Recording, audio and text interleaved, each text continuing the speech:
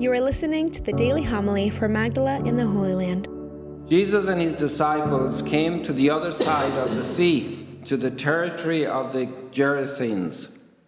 When he got out of the boat, at once a man from the tombs who had an unclean spirit met him. The man had been dwelling among the tombs, and no one could restrain him any longer, even with a chain. In fact, he had frequently been found with shackles and chains, but the chains had been pulled apart by him and the shackles smashed, and no one was strong enough to subdue him. Night and day among the tombs and on the hillsides, he was always crying out and bruising himself with stones. Catching sight of Jesus from a distance, he ran up and prostrated himself before him, crying out in a loud voice, "What have you to do with me, Jesus, Son of the Most High God? I adjure you by God, do not torment me." He had been saying to him, "Unclean spirit, come out of the man." He asked him, "What is your name?" Can you close the door, please? There's people talking out there. Can you please close the door? There are people talking.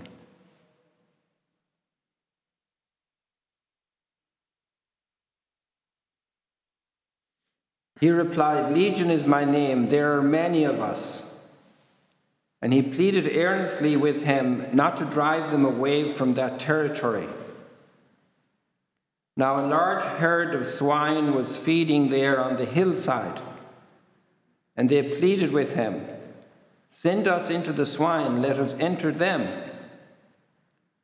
And he let them, and the unclean spirits came out and entered the swine. The herd of about 2,000 rushed down a steep bank into the sea, where they were drowned. The swineherds ran away and reported the incident in the town and throughout the countryside. And people came out to see what had happened. As they approached Jesus, they caught sight of the man who had been possessed by legion, sitting there clothed and in his right mind. And they were seized with fear. Those who witnessed the incident explained to them what had happened to the possessed man and to the swine. Then they began to beg him to leave their district. As he was getting into the boat, the man who had been possessed pleaded to remain with him. But Jesus would not permit him, but told him instead, "Go home to your family and announce to them all that the Lord in his pity has done for you." Then the man went off and began to proclaim in the Decapolis what Jesus had done for him, and all were amazed. The Gospel of the Lord. Praise to you, Lord Jesus Christ. Dina, could you please close the door, the guy where the person is talking, ask him to speak softly. Thank you.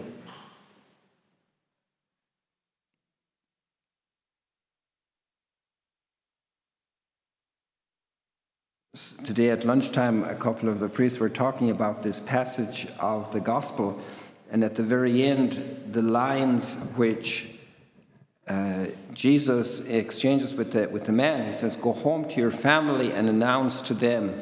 But this man wanted to go with Jesus as a disciple. And here we have a discernment of vocation and mission. Not everybody has to do the task of everybody else. Sometimes people are drawn to do one task, but they might need to get good advice on what task they should do. And everybody has a mission. And for some people, it's at their home, in their neighborhood. And for others, like Peter, James, and John, they were called to leave where they were living and to go as far as Rome and all the countries around the Mediterranean. The apostles were sent out to do that. And it's an interesting point that everybody has an important mission to do where they are. Everybody, Mary Magdalene, Peter, all the disciples of Jesus experienced an incredible blessing in contact with him. And they all had a mission, but some were sent around the Mediterranean, across the world. Others were sent back to their home. That's where your mission is. Your mission is there in that area. And that's a very important mission.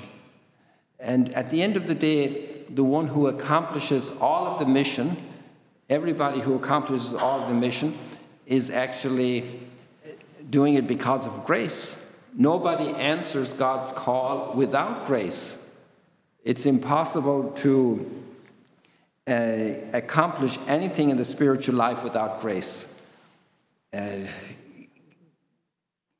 The growth of faith in the heart is through the Holy Spirit. But different people have different tasks to do it. And sometimes we tend, humanly speaking, to measure the big mission some people do and the unnoticed mission other people do and make a big difference. But we have no idea how that is in God's sight. It could be very different. We will have lots of surprises after the Last Judgment. It's interesting to comment a little bit about Absalom. So Ab is father, and Shalom is peace.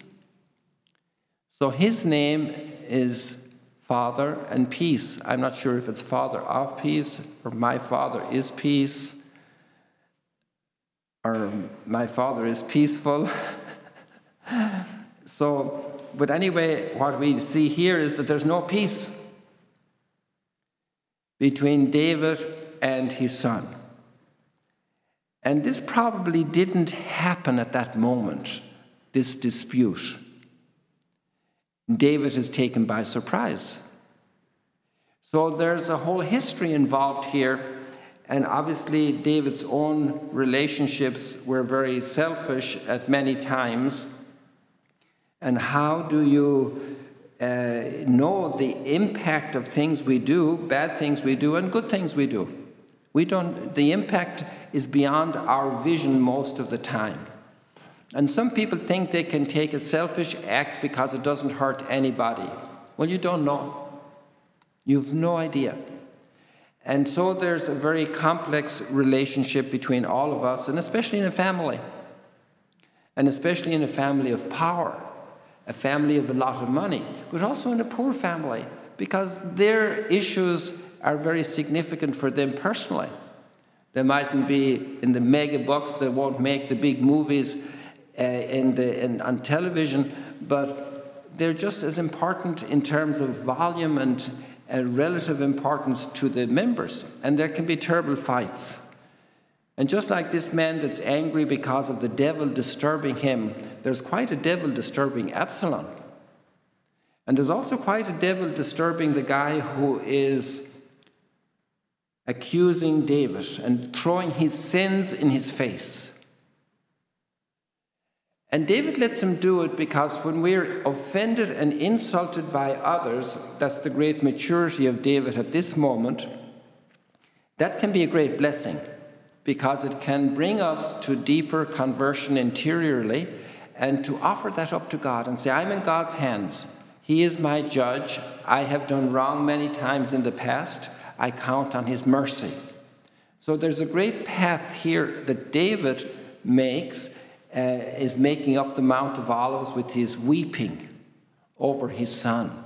And Jesus will weep at the Mount of Olives in Gethsemane. He will weep on the Mount of Olives over Jerusalem. How often have I wanted to gather you together? And then there's the guy who wants to wipe out the man who is attacking David with anger. He wants to cut off his head. And there's another relationship field between somebody close to David, one of his troops, one of his soldiers, one of his servants, how he wants to defend David against another and thereby do a great injustice that's outside of his control. Do not kill. It didn't say do not kill those who insult you. Do not kill those who lie to you. Do not kill. It says don't kill. Period. And this guy takes the freedom because he has power. He has a sword. He's with the king.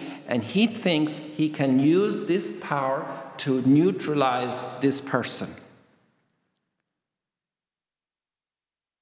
Lord, rise up and save me. And actually, Abishai needs to hear this, and Shimei needs to hear this, and Absalom needs to hear this, and David is the one who hears it. The Lord will rise up and save me. And that's the greatness of the sinner who converts. Lord, save me, I perish. And this is what's happening with this man who is possessed of demons right across the lake. It's the place where we remember this miracle is right across the lake in front of us. It's 8 miles across, and right there is the memorial in Kursi of this miracle, that he is freed from the demons. And you know, sometimes people are very impressed when they see a movie like The Exorcist. But actually, the sacrament of reconciliation is more powerful than exorcism. Because when God allows possession of one form or another, it's at a different level than when we commit sin. When we commit sin, it's in the deepest level of our heart. It could have many mitigating factors if we were unstable, if we were exhausted, if we were under pressure, all these other things. But it's still from our decision to say yes or no to grace, to the Holy Spirit, to the movement of generosity or the movement of hardness of heart. And that's why sin is more lethal than even possession. Possession is terrible. It's a terrible suffering. And we need to pray for everybody who is troubled and who needs help in that area.